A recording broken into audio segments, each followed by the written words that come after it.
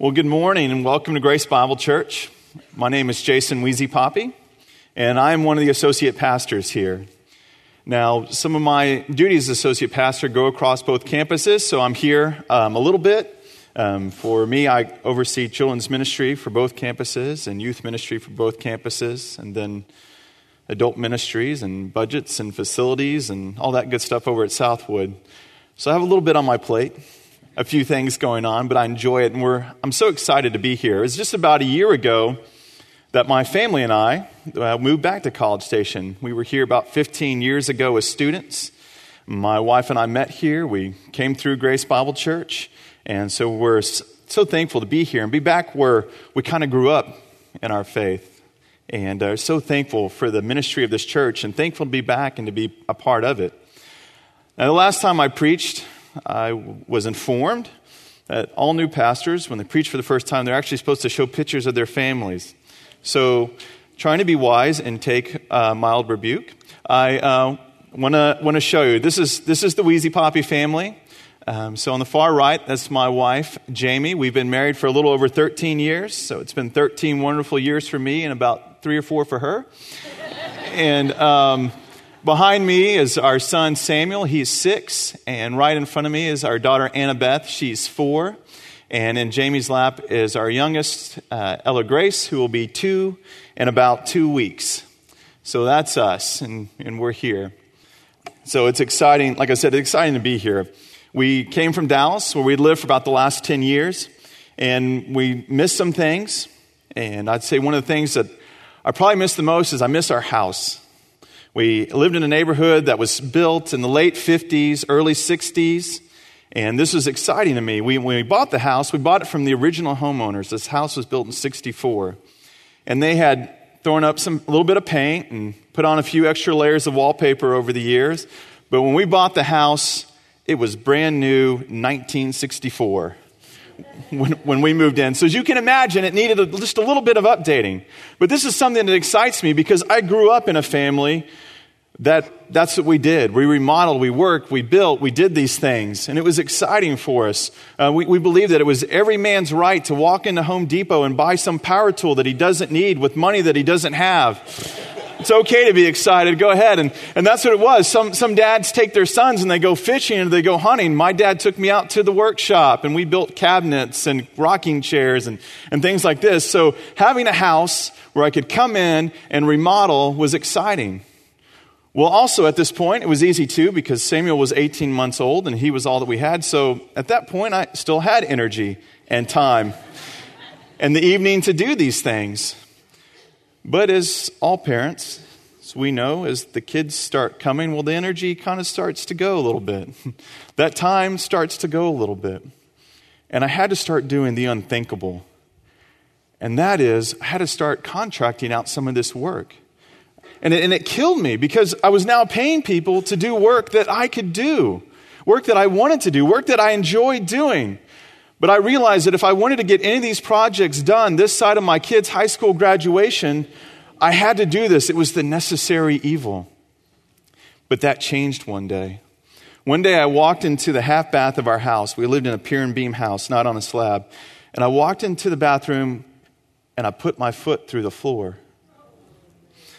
I realized that we had a very slow leak of water and it had rotted out the floor in our bathroom. But this was actually good. It was actually exciting to me because I knew it was a half bath, so I could close the door off. And the kids didn't have to use it. This was a project that I could do. It was 6 by 6. It was a small room. It had a sink. It had a toilet. All I had to do was tear out the floor, replace it, and then put tile on it. And as anybody knows, when you do remodel projects, your wife has all these ripped out magazine pages of these things that she wants and these ideas that she has. And Jamie had the perfect picture of the tile that would go in our house in various areas and various places as we began to replace it. And so I began to get excited. I was like, here's a project that I can do, and I can tackle it, and I'll have this joy. And I had this beautiful picture of what it was going to look like, and the beautiful picture of how excited Jamie was going to be when she saw the beginning of her new tile entering the house.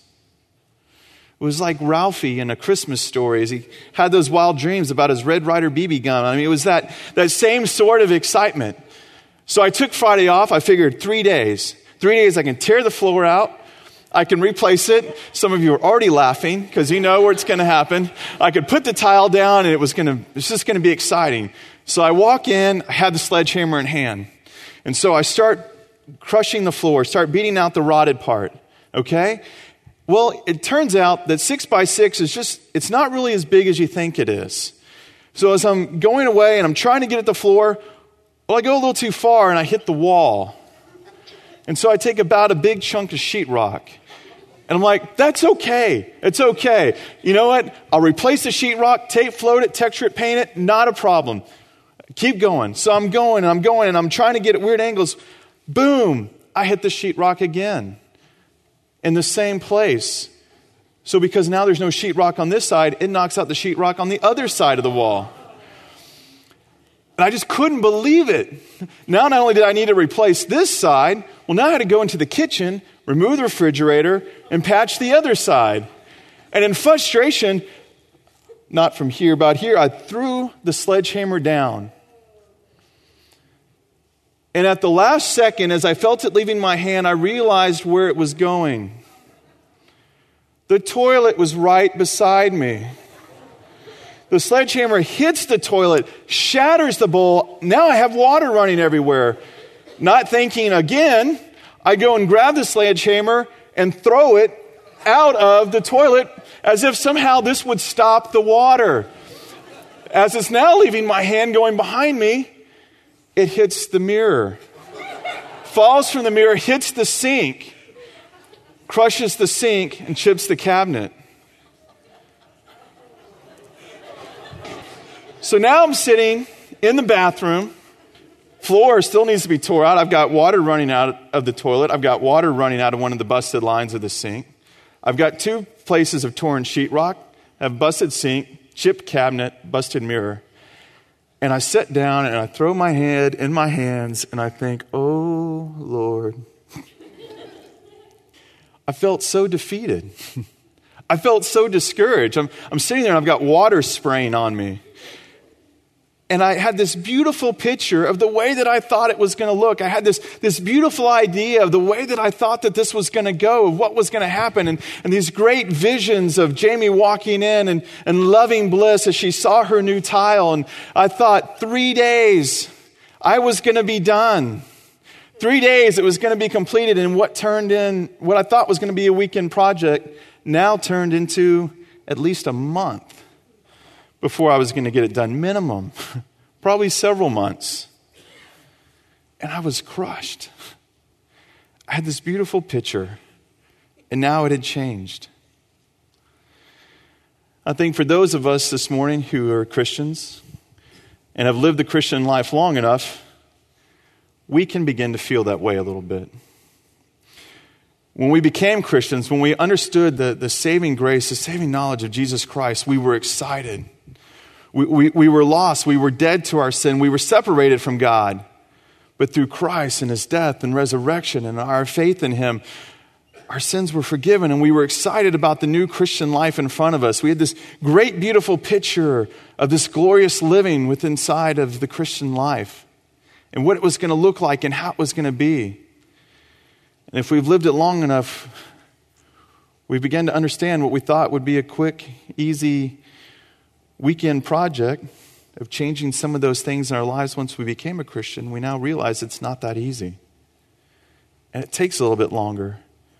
And we can feel like we're sitting there with destruction going on all around us. The harder we try, the more we try to work at it, the more we try to do it, sometimes the harder it becomes. It was exciting that a couple of weeks ago, Pat Coyle was here and he shared a little bit of the bad news, good news with us. We all have the same problem, right? The problem is sin.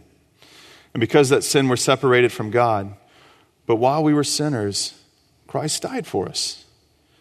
And because of his work, because of what he did, and our faith in him, we can be forgiven. And Joel Mathai came through and shared about the wonderful work of the Spirit, the person of the Holy Spirit. And once we're a believer, we're now indwelt with the Holy Spirit. And Blake Jennings came through and he poured out a great picture of, well, what does it look like to live then in light of being a Christian?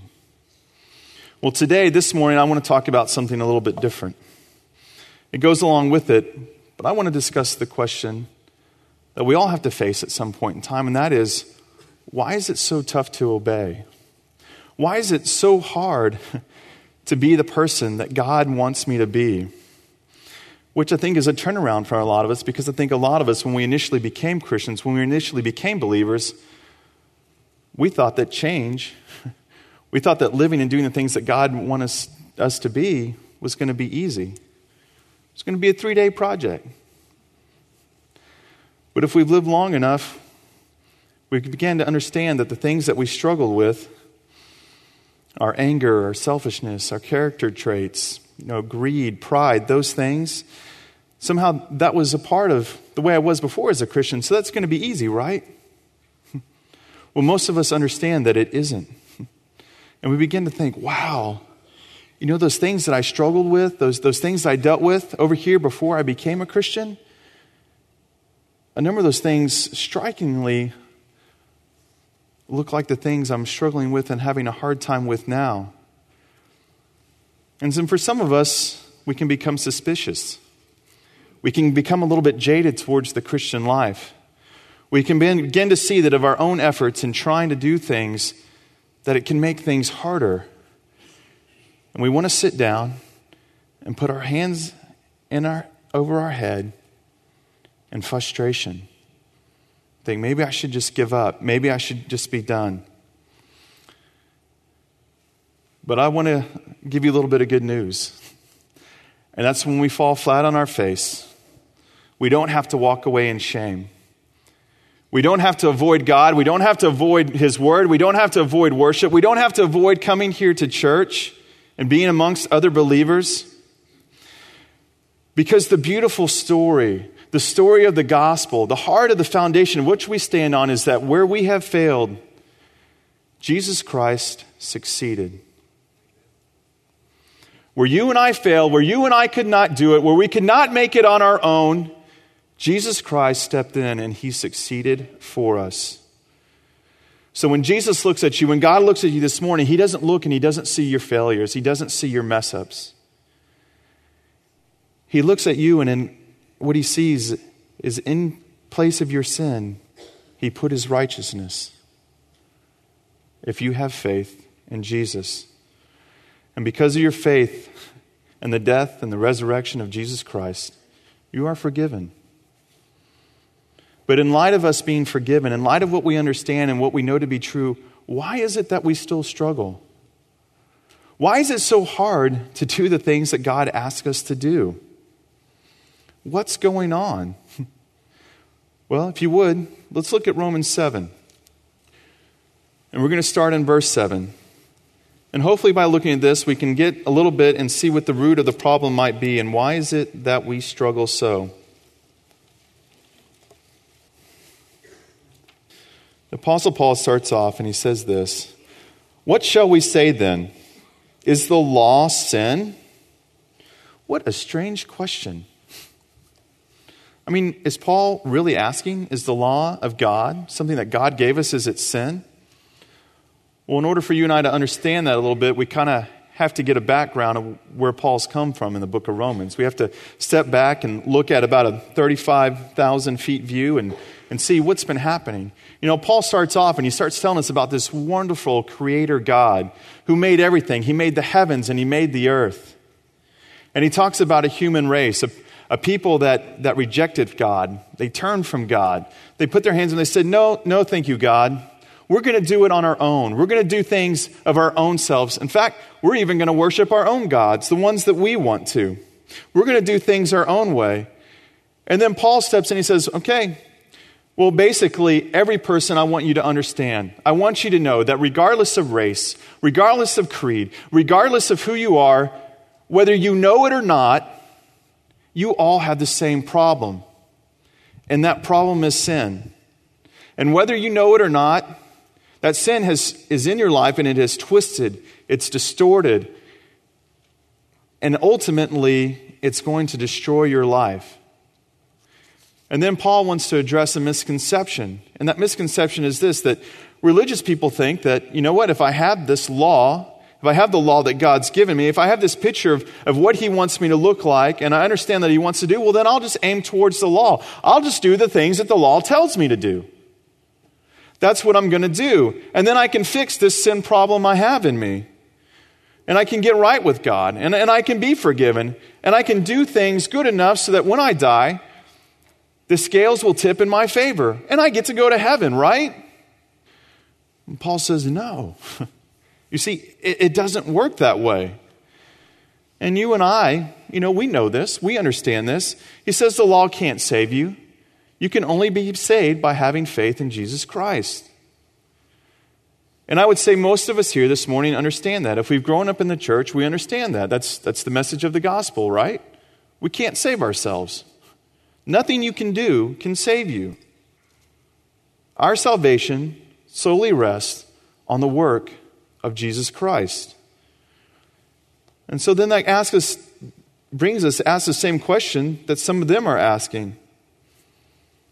And he says this. When he gets to verse 7, we step back and we kind of say, well, hey, wait a second. If the law paints the picture of who he wants me to be, then it can't make things worse, right? Paul says, the law, the picture of things that God wants you to understand and he wants you to be, well, it's good because it's from God. But it actually makes things harder. Well, if it's good and it's from God, then how can it make things harder? Doesn't that make it sinful? Well, that's the problem that Paul's addressing here. It says, am I suggesting the law is sinful? Well, of course not. The law is what showed me my sin. See, Paul knows that there are all kinds of people that are walking around. And whether they know it or not, sin is destroying them. A lot of them don't even know that that's happening. That's what's going on. In fact, verse 7 goes on to say, it says, what shall we say then? Is the law sin? Well, may it never be. On the contrary, I would not have come to know sin except through the law. For I would not have known about coveting if the law had not said, you shall not covet. So he's just pulling an example, one of the 10 commandments. Verse 8, but sin, taking the opportunity through the commandment, produced in me coveting of every kind. Because apart from the law, sin was dead. I didn't know about it. So let me unpack this for you a little bit. You see, when the Bible talks about sin, it doesn't just simply talk about sin as bad behavior. That's part of sin, but the Bible's understanding of sin, it's much bigger than that. In fact, sin is more than our bad behavior. It's more than just the bad things that we do. It's the heart inside of us that drives us to the bad behavior. Sin is viewed more like a disease, and then the symptom of that disease is the bad behaviors, the sins that we commit and do. That's the bigger biblical understanding of what sin is. And so what Paul is teaching here is that each one of us, whether we know it or not, struggles with sin. And it taints, and it warps, and it messes up everything that we do. Even the good things, even the love that we have, even if we have a little desire for God, sin takes it and it twists it. But what Paul is saying is he wants us to understand there's a lot of people out there that they don't even know this. They don't even know that this is what's going on in their lives. But the law of God, through the unveiling power of the Holy Spirit, reveals sin. And then something tricky happens, and I want you to understand it. You need to understand it if you're going to understand why it's so hard to obey. Why is it so tough? Why is it so hard to do the things that God asked me to do? And I'll use a little illustration like this. Let's say that you and I, we know absolutely nothing about nutrition. We don't know a single thing. So when you don't know anything about nutrition, what do? Well, you just eat whatever you want, right? All the cheeseburgers, all the pizza, all the fried bacon. Anything that's good, I'm going to eat it. Now, some of us do understand nutrition and we still eat that, but it's okay. But we don't understand these things, and we don't know anything about these things. So as far as we know, because we don't know anything about nutrition, we'll just eat. We're not concerned. We'll sit there. We'll eat cheeseburgers. We'll eat fried French fries. We'll eat fried butter. We can go to the state fair in Dallas and find any fried thing you want, pretty much, and you just eat it and you consume it. But you can eat all that stuff and you don't feel guilty about it. And you don't have any health issues that have surfaced yet because you don't know anything. So you just go on and you just keep eating. However, the reality is that you and I, who know anything about nutrition, well, we know that way of eating, that way of doing things, it's making you unhealthy. It is shortening your life, and eventually it's going to kill you. See, the consequences, the reality, the impact of doing that, the way that it's going to happen regardless if you know it or not. Regardless if you know anything about nutrition, it doesn't matter. Because the reality is still the same. Eating that way and doing those things will destroy your body.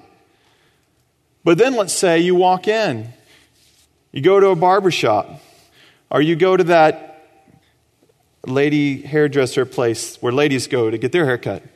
And you pick up the latest issue of Oprah magazine. And you open it up and you look inside. And lo and behold, the first section is on the law of nutrition. And for the first time, you read about the law of nutrition. And for the first time, you understand that what you're eating and what you're doing to your body, it is killing you. And now you know. And now all of a sudden you have information, you have the rules, you have the regulations.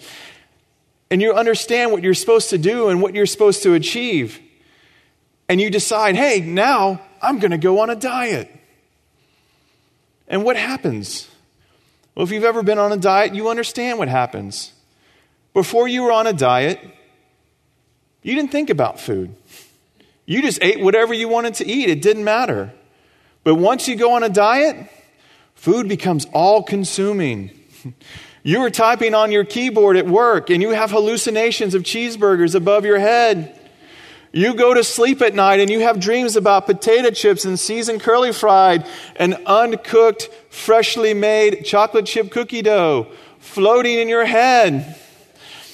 You start having all these things, and then all of a sudden, now your body, because the law is there and that you have drawn a line in the sand and you have information, your human heart, it uses that information and it arouses a whole new reality of desires within you that you didn't even know you had. And that's what Paul is saying that the law does. God says, here's the picture. But as soon as you see the picture, you begin to realize that not only am I a sinner and I'm doing the things that destroy me, but now I know that I'm a sinner. I know that I'm a transgressor. I'm a lawbreaker. And knowing that begins to just heap consequences and condemnation upon us. That's what Paul's saying here. But look in verse 8. But sin, taking opportunity through the commandment, produced in me coveting of every kind. For apart from the law, sin is dead. I was once alive apart from the law. But when the commandment came, sin became alive and I died. And this commandment, which was to result in life, proved to result in death for me. For sin, taking an opportunity through the commandment, deceived me, and through it killed me. So then, the law is holy, and the commandment is holy and righteous and good. Now, why in the world would God do this? I mean, why wouldn't He just leave us alone? I mean, why wouldn't He just leave us in ignorant bliss? I mean, why would God make things worse, make things harder by painting this picture of who He wanted us to be when He knew full well that inside of us, the sin inside us would take that picture and it would skew it and it would make it harder and it would heap condemnation upon us? Why in the world would God do that and then turn around and call the law good? Well, thankfully for us, Paul tells us. Look at verse 13. Therefore, did that which is good become a cause of death for me? Well, of course not, because the law isn't the problem. May it never be. Rather, it was sin, in order that it might be shown to be sin, by effecting my death through that which is good. Why? So that through the commandment, sin would become utterly sinful. Now, this is extremely important to understand because I think there's a lot of people, even a lot of Christian people out there that think that they look at Christianity and they view it like Christianity is a lot like most any other religion, right? That we have all these things, we do all these things. The only difference is that we kind of follow this person called Jesus Christ. But, we believe in Jesus Christ, we're saved, and then we just work really hard on our own efforts to get things done. That's what a lot of people think. The Bible says, part of the fruit of the Spirit is I should be more loving, so I'm going to be more loving today. I should have peace, so I'm going to try to be a peaceful person. I should have joy, so I'm going to try to be joyful. And I'm going to do these things, and this is how a lot of people live their lives. Believe in Jesus, and then work on my own efforts, through my own way, through my own will, to be what He wants me to become. I want to live in my own strength to try to obey. Well, that would be great. Well, but there's a problem with it. The problem is called the Bible. The Bible doesn't teach that. The Bible doesn't teach that because that's not the purpose of the law. In fact, Paul said if you use the law that way, if you're trying to make it your aim, if you're trying to make it your target, if you're trying to make it your goal, if you're trying to make that's what I'm going to be and that's what I'm going to aim for and that's what I'm going to try to do, it's actually going to make things worse. It's actually going to make things harder. But here's what Paul says. He says the law is good. Why does he say it is good?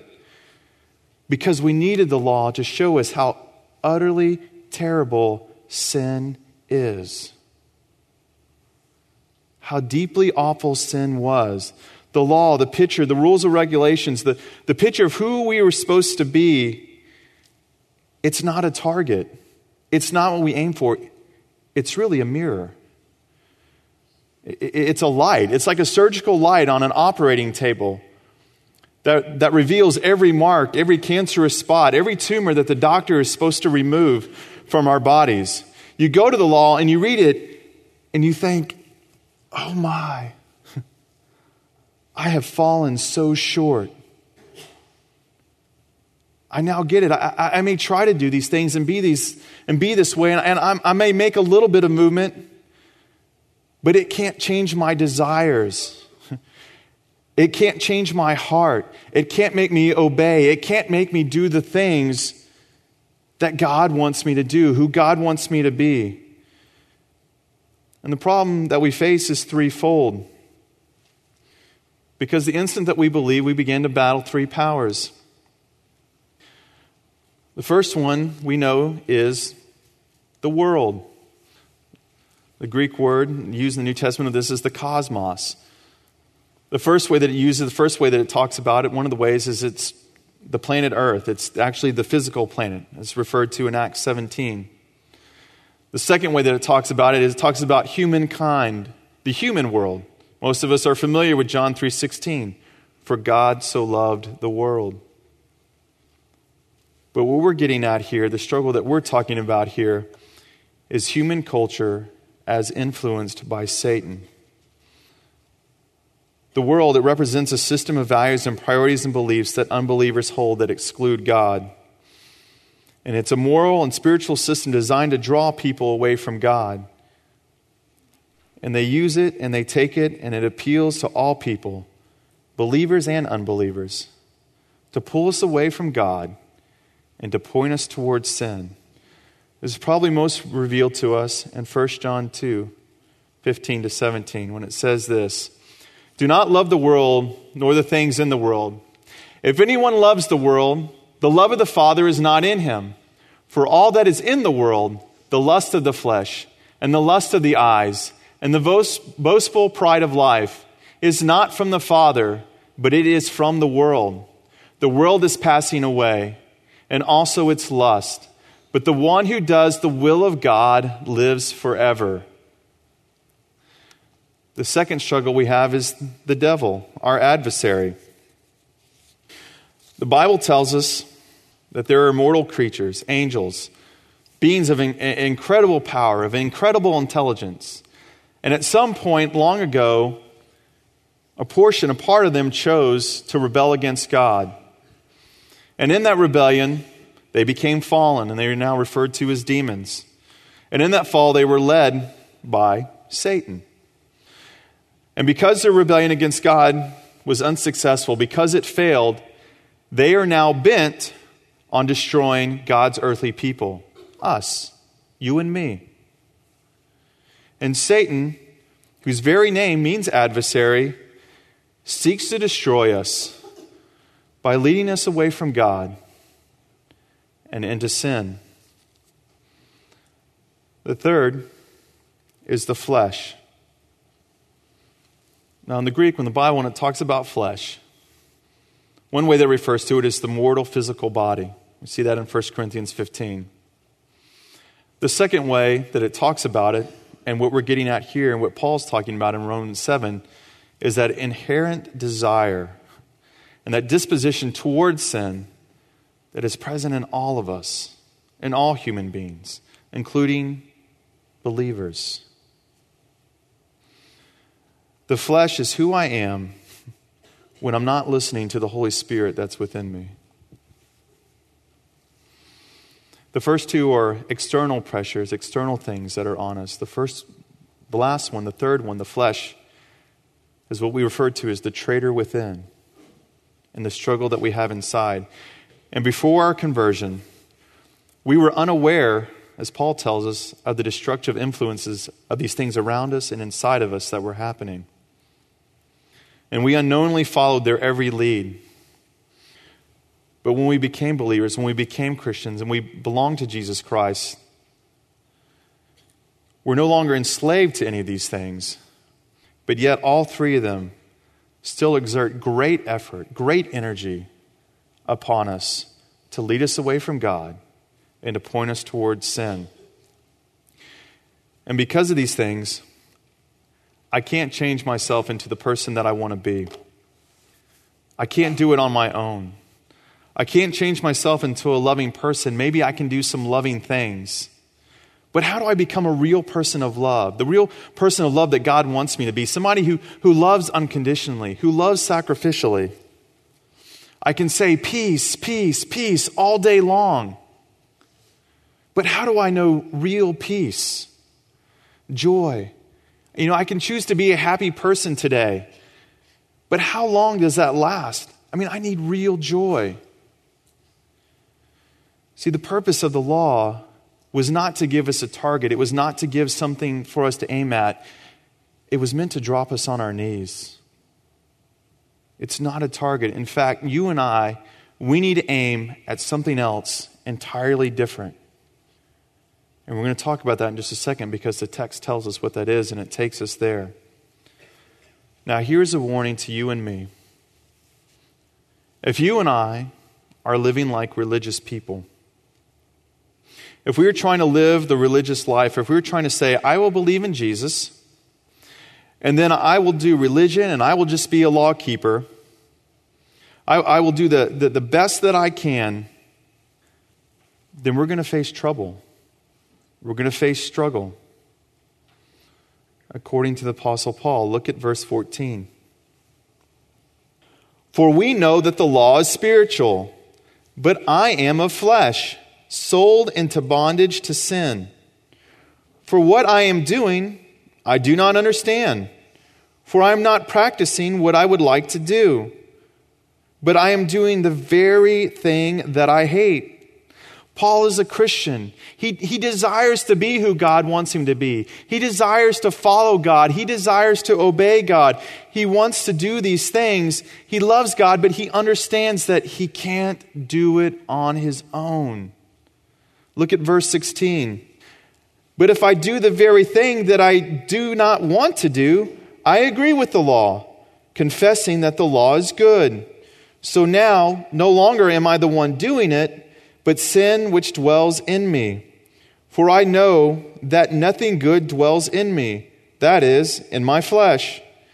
For the willing is present in me, but the doing of good is not. For the good that I want, I do not do. I practice the very evil that I do not want. But if I am doing the very thing I do not want, I am no longer the one doing it, but it is the sin that dwells in me. So as long as you make that your target, as long as you make religious living the way that you want to go, as long as you want to aim towards the law and try to do it on yourself, you can't get there. You can't get there. You don't have it in you to get all the way there because we struggle. We have the flesh. We have these external things of the world and the devil that are influencing us and exerting great effort to move us away from God and into sin. But in verse 21, Paul says this, I find then the principle that evil is present in me, the one who wants to do good. For I joyfully concur with the law of God in the inner man. But I see a different law in the members of my body, waging war against the law of my mind, and making me a prisoner of the law of sin which is in my members. Wretched man that I am, who will set me free from the body of this death? Now I want you to imagine Paul's testimony right now. He's a man who loves God. He wants to do what God is asking of him. He wants to be who God wants him to be because he loves God, and he's trying to do these things.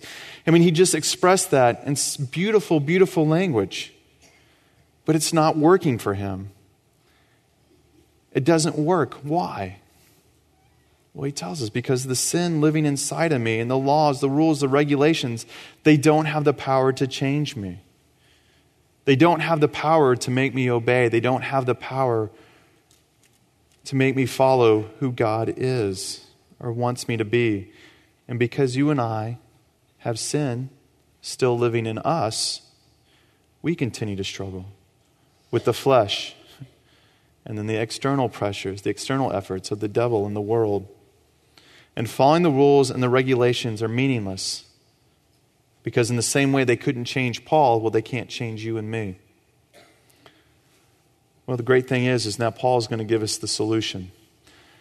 After this, we have 3 more weeks. And you have 3 great guys that are going to come and they're going to share with you about victory in the Christian life. Through the Spirit, through the Word, through the church, the community of believers. But what I want to point us to first is the solution that Paul first gives us, the thing that Paul tells us. Look with me in verse 24. Wretched man that I am, who will set me free from the body of this death? Thanks be to God through Jesus Christ our Lord. So then, on the one hand, I myself with my mind am serving the law of God, but on the other, with my flesh, the law of sin. What does Paul tell them the solution is? Where does Paul take them? Well, Paul takes them to the only place that he can take them. He takes them to the cross. The cross is the target. The cross is the target for you and for me.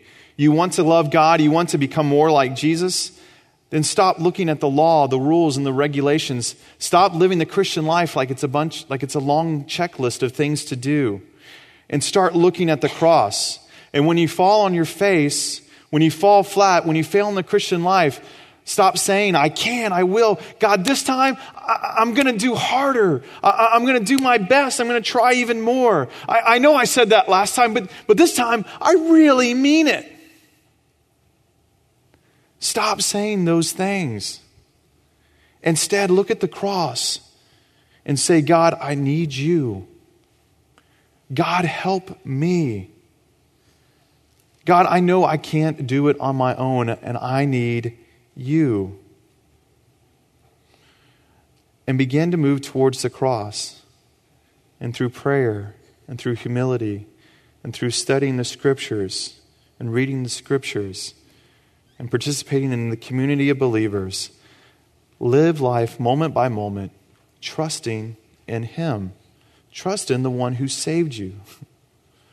The one who brought you to this point is the one who will complete your faith. The cross, the cross, the cross. And the irony is, the more we focus on the cross, the more that we move towards the cross, and the more your life becomes a life that is led by the Holy Spirit, on bended knee, asking for help, in humility, lo and behold, change. It's where real change happens. That's where real change takes place, and life begins to reflect Christ more and more. You know, many people, many Christian people, well-intentioned people throughout church history have misunderstood this principle. They thought the Christian life was very simple. It was going to be a weekend project, right? It was going to be simple. It was going to be easy. Change would come that way. You know, I would believe in Jesus, and I'd ask Him to forgive me so that when I die, I can get into heaven. And then I'll do the best I can on my own to live the Christian life until that point. But to live the Christian life and become who God wants you to be, it's not, I can, I will, I'll do my best.